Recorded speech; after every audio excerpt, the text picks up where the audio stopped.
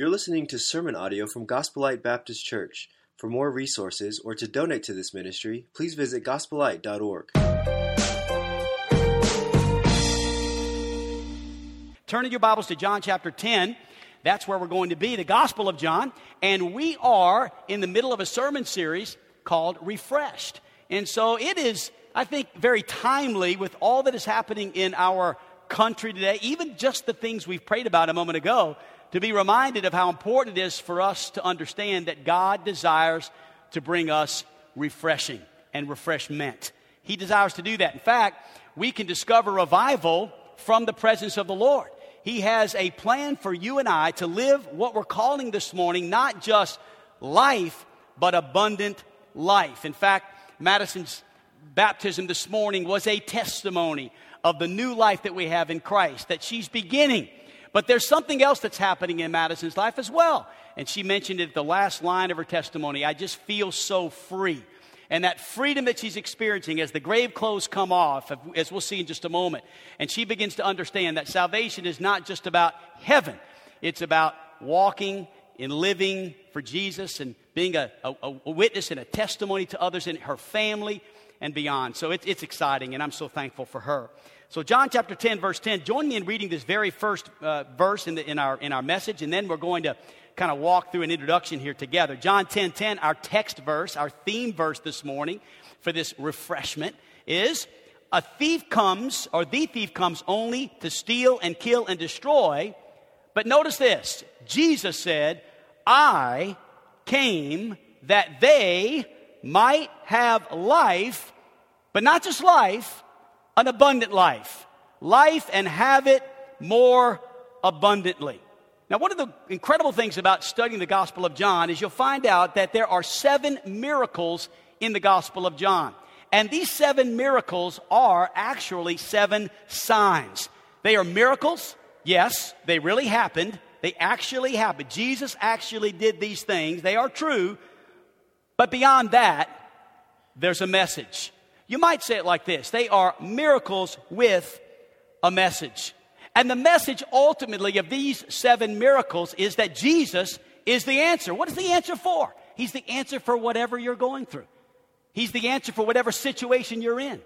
He's the answer for those that are suffering through the hurricane down south. He's the answer for the Blocker family. He's the answer for the Robertson family. He is the answer for your situation.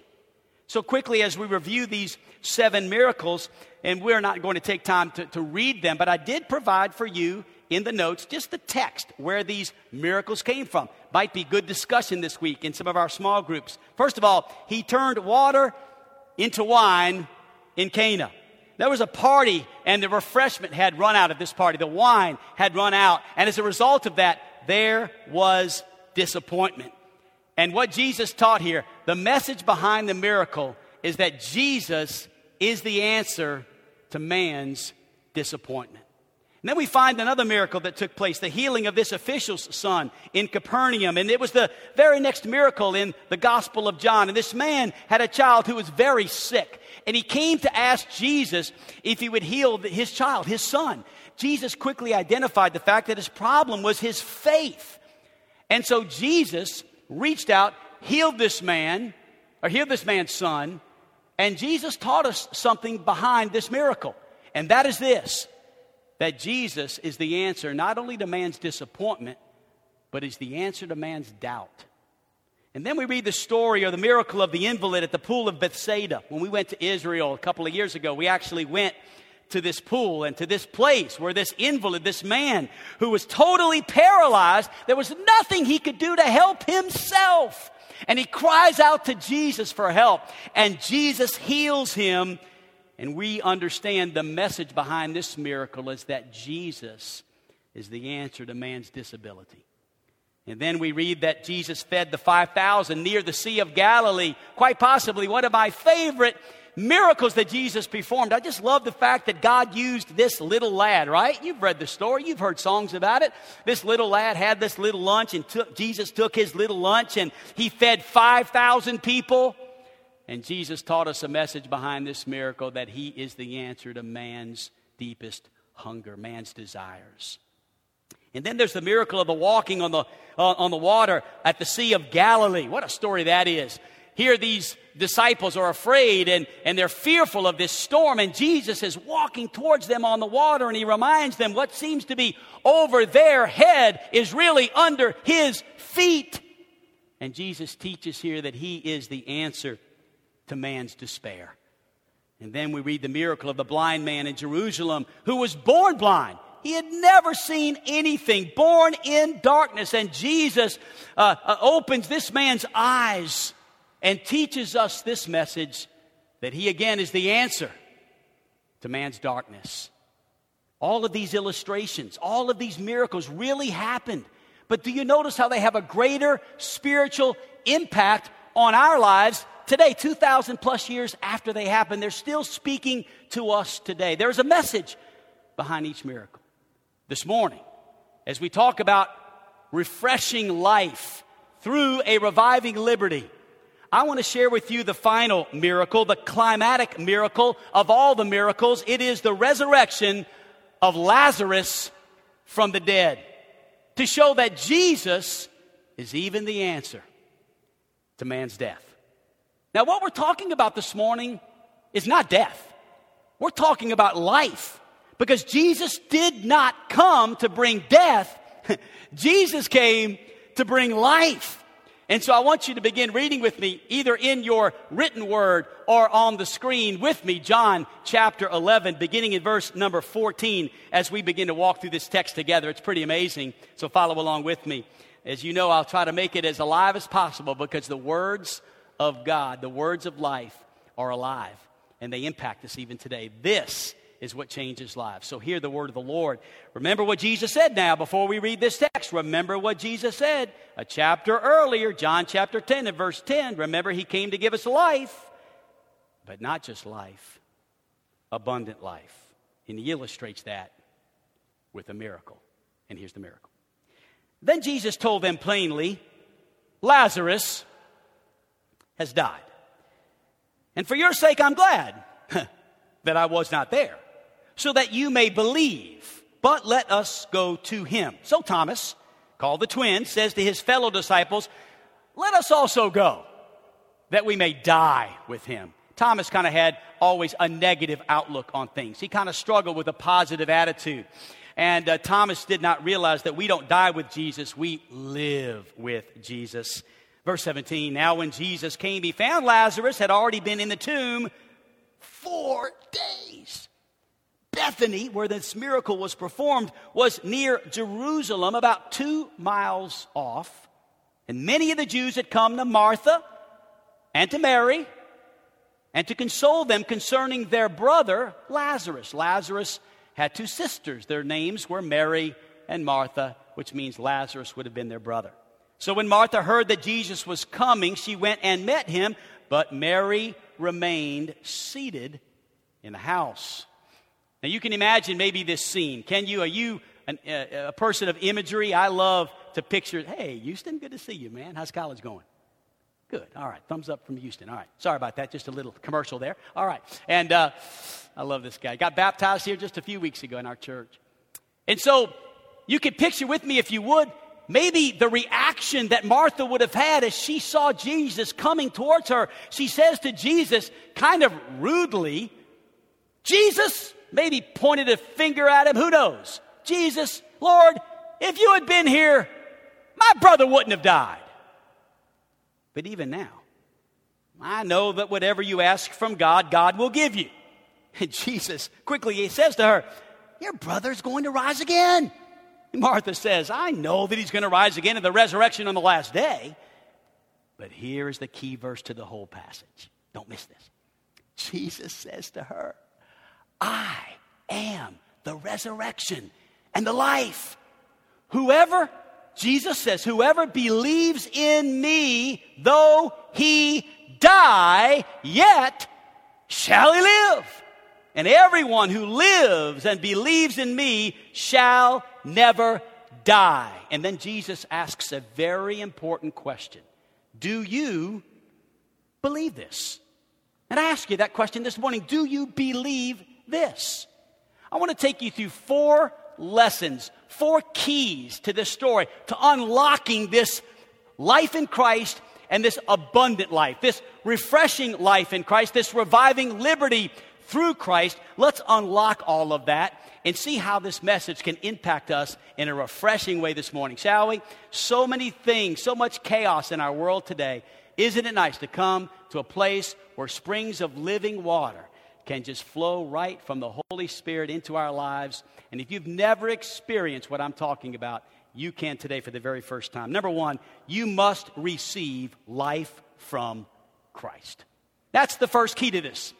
Do you have that? Have you received life from Jesus? You see, when Jesus raised Lazarus from the dead, it became an illustration of a greater spiritual life that you and I must have. Yes, it happened.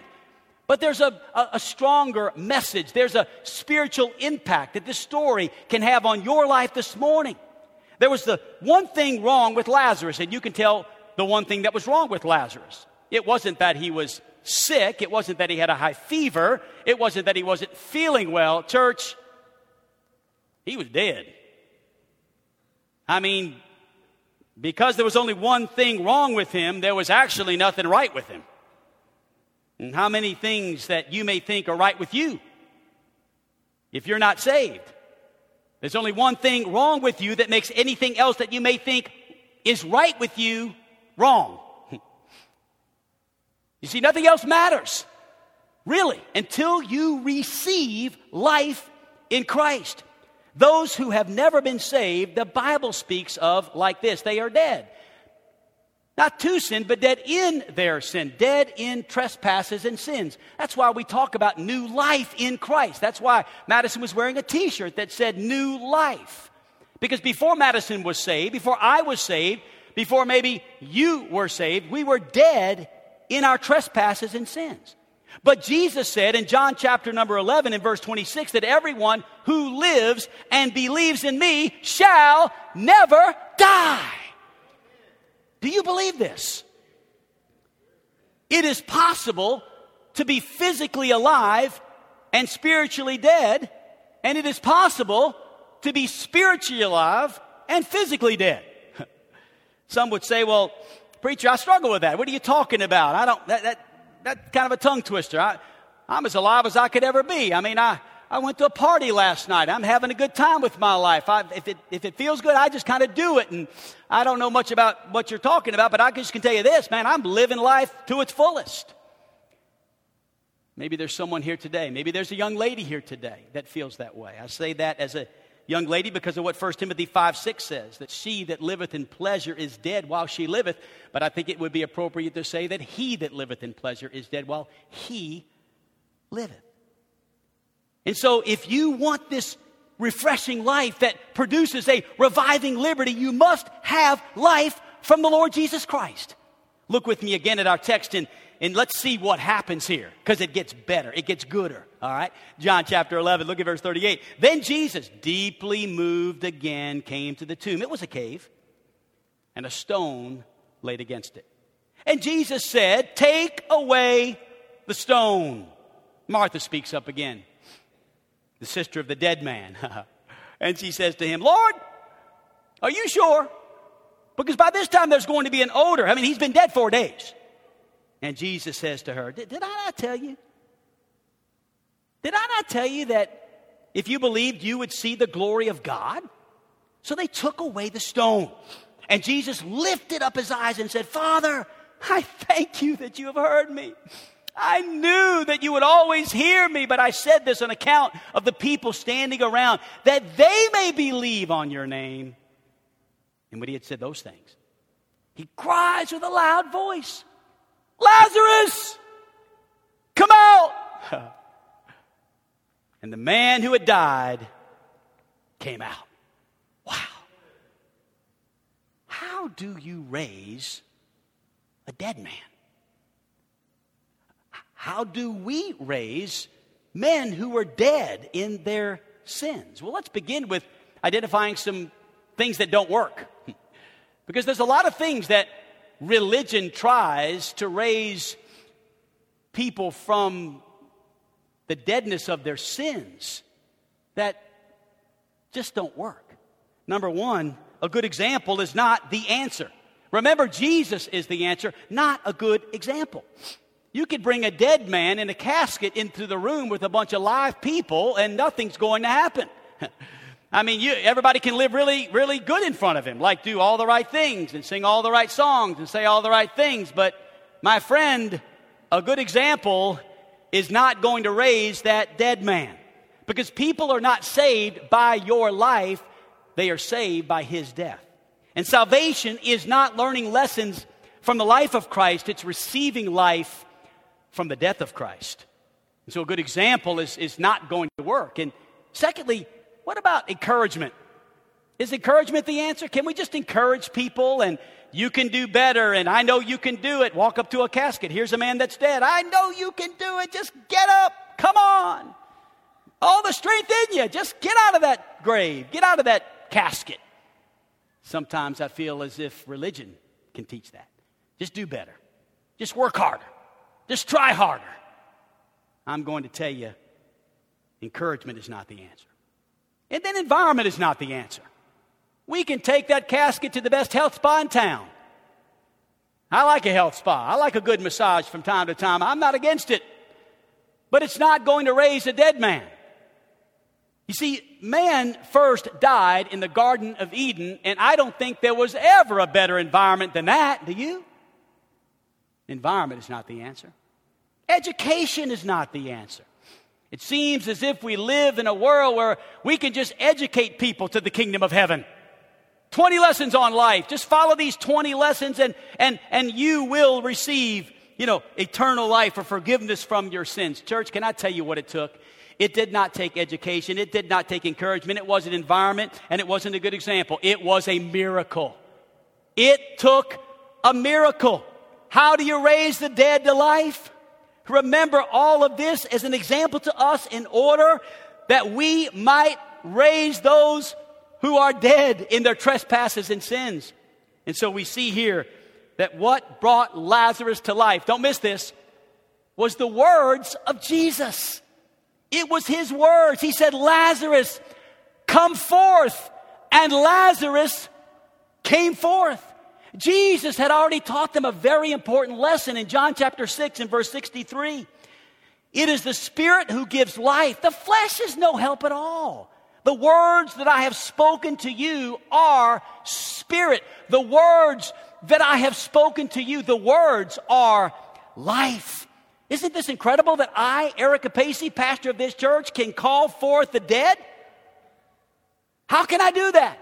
How can I stand up here this morning and confidently call forth those dead in their trespasses and sins to life?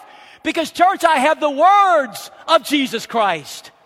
I have his words. Jesus has given us his words. And that's why he said, or the Apostle Paul said in Philippians in chapter 2 and verse number 16, that we are to hold fast to the words of life. How do you raise the dead? Not by example, not by encouragement, not by environment, not by education, but through the words of Jesus.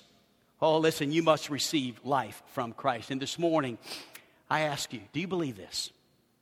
Jesus Christ has risen from the dead. Hallelujah. He has given his life that you might have eternal life. And on September the 1st, 1978, for me, I just celebrated my spiritual anniversary, where I came to know my Savior in a personal, intimate, real way. And he changed my life forever. He came to give me life. And on that day, September the 1st, 1978, just celebrated that anniversary a few days ago, I received that life. I talk about it more than I do April the 1st, because I'll be honest with you, I would have rather never been born and not be born again. I'm so thankful today that not only was I born, but I was born again. I was given physical life, but thank God he gave me spiritual life as well. And he wants to give that to all of you here this morning. So you must receive life from Christ. Notice, secondly, you must have liberty through Christ. This is what God intends for all of us. He came to give us life, but not just life, life more abundant. Look, if you would, at John chapter 11, verse 44. Notice this. Notice this. Pay close attention to every word in this verse. But the man who died came out. He came out. He received life. His hands and his feet bound with linen strips. His face wrapped with a cloth. And then Jesus says these words to him. Now remember, Jesus had already said, Lazarus, come forth. Now Jesus says, unbind him and let him go. Because Jesus doesn't just want to give us life. He wants to give us abundant life. You turn graves into gardens. You turn seas into highways. Amen. You're the only one who can. That's what that song was all about. That's what Jesus came to do. He came to turn your tomb into a table. He came to turn your funeral into a feast. Jesus has an abundant life ready for you. He doesn't want us bound in the grave clothes of our old life. So many have been refreshed with liberty. Yes, they've received Christ, but they've never been revived. They've been refreshed with life, never revived with liberty. They've come to Calvary for pardon, but they've never come to Pentecost for power. And that's my hunger today for our church, is that we might understand this Pentecostal power that Jesus has for all of us today, the filling of the Holy Spirit of God. Lazarus has these grave clothes on. Oh, he had life. That's why James said in James chapter 1, verse number 21, put away filthiness. Put away this rampant wickedness. Put it away. Get rid of it. There's no need for it anymore. So many are saved, but they have the grave clothes of the old life on, and it's hindering them from ever really experiencing the abundant life that Jesus came to give us. Yes, you must receive Christ, but yes, this morning, you must have liberty from Christ. You see, the same Jesus that gives us life, through a corresponding miracle, gives us liberty. It's a miracle. You know, think about it, church. Really, salvation's a miracle, amen? It is a miracle. But can I tell you, living the Christian life is a miracle too. And the resurrection, one day when we meet the Lord and we're with Him forever, our bodies come from those graves and meet the Lord in the air. That's a resurrection too. That's a miracle too. The Christian life is just a miracle. All of it's a miracle. Sometimes I think we get saved and then we just said, well, you know, one of these days it'll be nice when I get to go to heaven. You know, it can be pretty good today, by the way, if I could just suggest that. My wife loves this song. She's been listening to it. It's her favorite song. It's always on the radio. And it's a song that this group, again, we've been listening to a lot of this group, Maverick City, but she loves this song, miracles on miracles, a million little miracles. And then this old boy just starts talking about all the miracles God's done in his life. And he just kind of starts over and over, a miracle after miracle after miracle after miracle after miracle. But I love the line, a million little miracles. And that's what God came to do. Show you that, yes, He wants you to receive life, and that's a miracle. But He wants to do a miracle in our lives every day. He wants to be real to us every single day. Yes, He breaks the power of canceled sin, but He sets the prisoner free. Jesus didn't call us from the grave of sin to leave us bound, gagged, and defeated. No, not that. Not at all. He came to do really what Madison said in those last words in her testimony. I feel so free now. Isn't that what John must have meant in John chapter 8 and verse 32 when he said, you will know the truth, or Jesus said, and the truth will set you free. And then in John chapter 8 and verse 36, if the Son sets you free, you will be free indeed. Oh, listen, we have the truth this morning. You say, where is it, Pastor? It's right here. It's the truth. The truth of God's Word.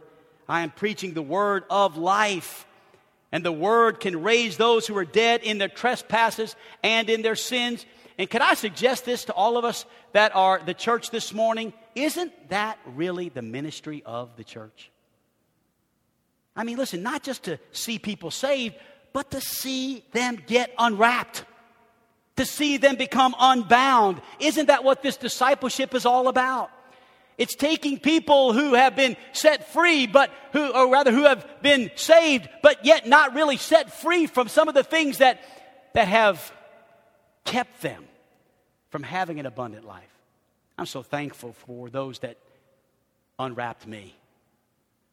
Oh, I got saved September the 1st, 1978. I'll never forget it. It was a simple gospel message. I actually walked an aisle, kind of a traditional story of like walking an aisle in church and coming forward, one of those stories. And I actually was led to Christ in front of the Lord's Supper table at a church on a Sunday morning. I mean, on a Christian school on a Friday afternoon.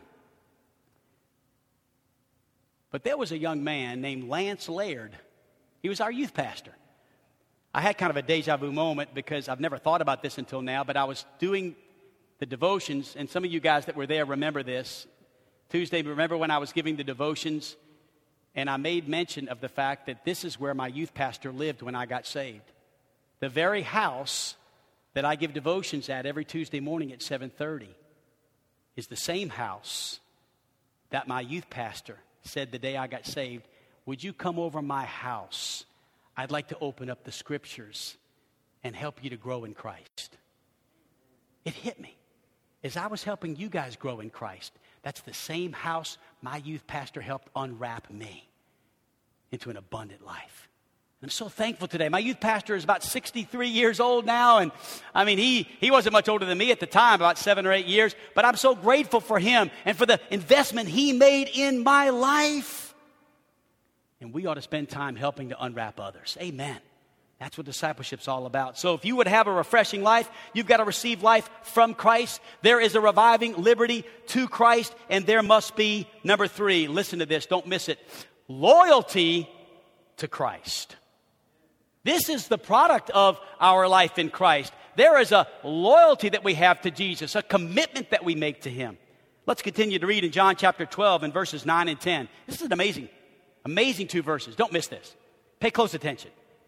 When the large crowd of the Jews learned that Jesus was there, they came. Not only on account of Him. Hang on. They did not just come because of Jesus, but also to see Lazarus, whom God had raised from the dead. You said, well, you know what? I just believe that, people ought to just come to see Jesus. And I would not argue with you, but I would also say this. Some won't come to see Jesus until there's a Lazarus. Here's a man who God raised from the dead. Oh, yes, they came to see Jesus, but they came to see what God had done. Lazarus had been raised from the dead. There's no way to explain. It was an irrefutable fact. And these people were amazed at what Jesus had done. I think about Cliff Kaufman. Cliff was a member of our church for 25 years before he died and went to heaven. Cliff's testimony was pretty strong. In fact, he's the daddy of Sonia Chittum. He's the grandpa of Bud Kaufman and Luke Chittum and others in our church. Cliff was a rough guy. I remember in the early days of our church, Cliff gave me a job because the church couldn't pay us hardly anything. So I'd go out with Cliff and he'd pay me a small commission to do these little jobs with him. And almost every house that Cliff went to, he would give his testimony. He'd talk about how he was an old town drunk, how he'd run the streets, and he was a mean guy. He just hard, hateful, dirty mouth, filthy mouth, just a tough guy. And then all of a sudden he'd just say, but you know what? Man, I'll never forget the day Jesus saved me. And he'd always say this every time. Jesus didn't save an old drunk, He saved an old sinner. And man, I tell you, Cliff just would give that testimony, and I'd watch him lead people to Jesus that he went to sell a job to, and boy, they got more than just construction work. They got Jesus too. I miss him. I'll never forget the day I was out knocking on doors in our town, and I knocked on this one door, and I gave my name, Eric Capacey. I'm pastor of Gospel Light. And the guy looked at me before I could say anything else and said, are you Cliff Kaufman's pastor? I said, yes, sir, I am. And I'm proud to be. He's a wonderful man. He said, he wasn't always, Oh, Cliff, he said, he was, oh man, I mean, whew, he'd come and you'd go the other way. You scared of him. But I'll never forget the day he got saved. And I met him, and he was so nice and kind, and whatever had happened to him was radical and dramatic. And he said, I asked him, I said, Cliff, what happened to you? And he told me, and I said, really? And he said, you know, I got saved because I figured if God could save Cliff Kaufman, he could save me. Kind of a Lazarus story.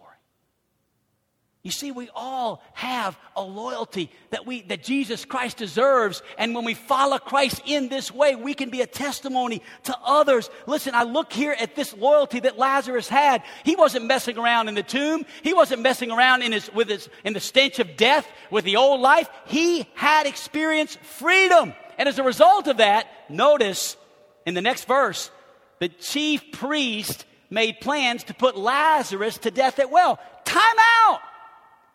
Are you serious? He's already died and come back to life. Now they want to kill him again. Really? Because I'm going to tell you, when you get somebody like Lazarus with a testimony like Lazarus, that is a dangerous person in the devil's eyes. I'm telling you. And you'll be attacked by the demons of hell. The stronger your testimony, the stronger your witness. The fact that Lazarus' life was an irrefutable evidence of the power of Jesus Christ. I think about so many people in our church who have that kind of a testimony. I could name one after the other of how God has saved them and radically changed their lives. But can I just offer myself as one of those radically dramatic changed lives as well? I wasn't saved out of alcoholism or drugs or anything like that, but I can tell you when I got saved, everybody pretty much knew it. They could tell a difference. Something happened to me. Something changed. There's no way to explain these testimonies apart from the power of Jesus Christ. That's why the best argument for Christianity and the best argument against Christianity is the life of a Christian. Lazarus was that life. He was irrefutable proof of the power of Jesus, and that's why the Pharisees wanted to kill him. They wanted to get rid of him because they could not explain him away, so they thought they might blow him away. Do you think Lazarus was afraid to die? I don't think so. Do you think he was afraid to die? How could he be afraid to die? You know, he already died once. Nobody is ready to live. Nobody is ready to live until he is no longer afraid to die. So how do you have an abundant, refreshing life? Number one, life in Christ. Number two, liberty through Christ. Number three, loyalty to Christ. And then I want you to notice one more thing. John chapter 12. Look at it with me if you would. John 12 and verse number 1. 6 days before the Passover, Jesus therefore came to Bethany where Lazarus was, whom Jesus had raised from the dead. Now notice this. This is beautiful. So they gave a dinner for him there. Martha served, and Lazarus was one of those reclining with him at the table. Church, would you for a moment imagine this scene? Look, think about it with me. Every time I read these two verses, it makes me so happy. Because I think about the fact that here, there's a dinner, and Jesus is at the table, and Martha is probably serving, because that's how she was, and Mary's probably worshiping at the feet of Jesus, because that's kind of how she was, and here's Lazarus. He's got his feet kicked up. I could see old Laz. He's got his feet kicked up at the table. He's just like maybe he just finished, got a toothpick. He's just having a good old time with Jesus, just sitting at a feast with Jesus. Number one, life in Christ, liberty through Christ, loyalty to Christ. But can I tell you something else? There will be a love for Christ. A love for him. That's what salvation is. Salvation is a feast. Lazarus had gone from the tomb to the table. He had gone from a funeral to a feast. Lazarus was fellowshipping with Jesus. Lazarus was feasting with Jesus. Lazarus was singing the old song, "Every day with Jesus is sweeter than the day before." Can I tell you, listen to me, this life we call the life in Christ is an abundant life.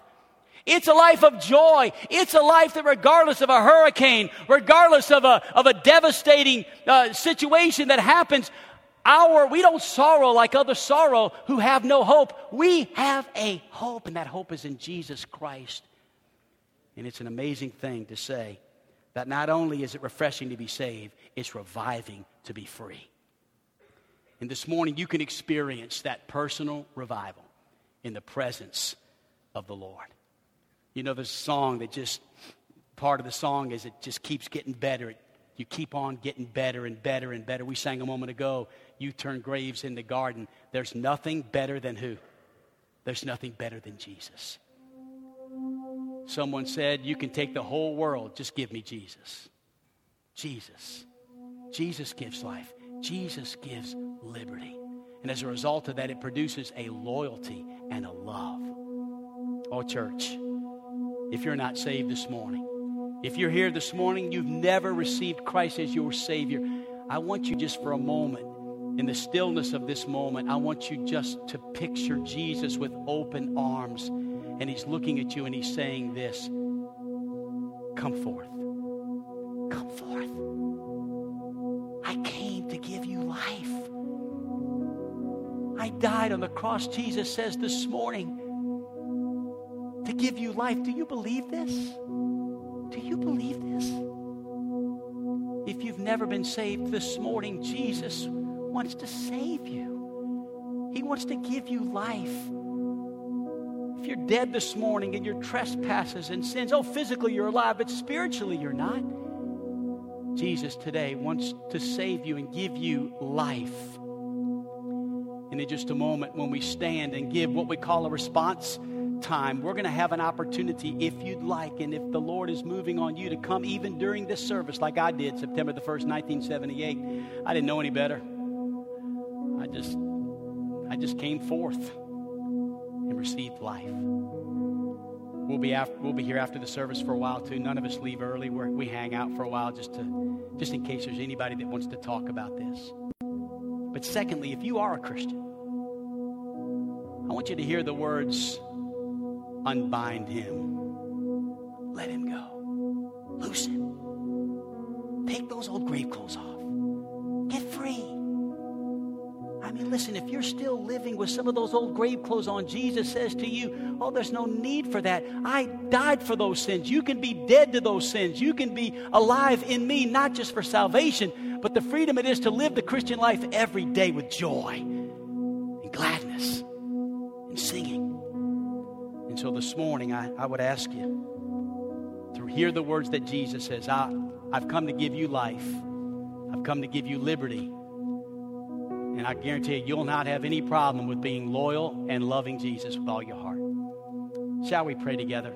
Father, thank you so much for this amazing, refreshing text. Lord, I never get tired of reading about these incredible miracles with a message. Lord, you are the answer. You are the answer to my disappointment. You are the answer to my despair. Lord, you are the answer to my disability. Father, you are the answer to my desires. But God, you've also been the answer to my death. Lord, I believe. And God, truly, I will never die. I have a promise of eternal life. Lord, I, like you, have been resurrected. God, thank you. Thank you for what Madison's baptism said to all of us. Buried, but raised to walk in newness of life. God, may we heed this call to live not only a life, but an abundant life.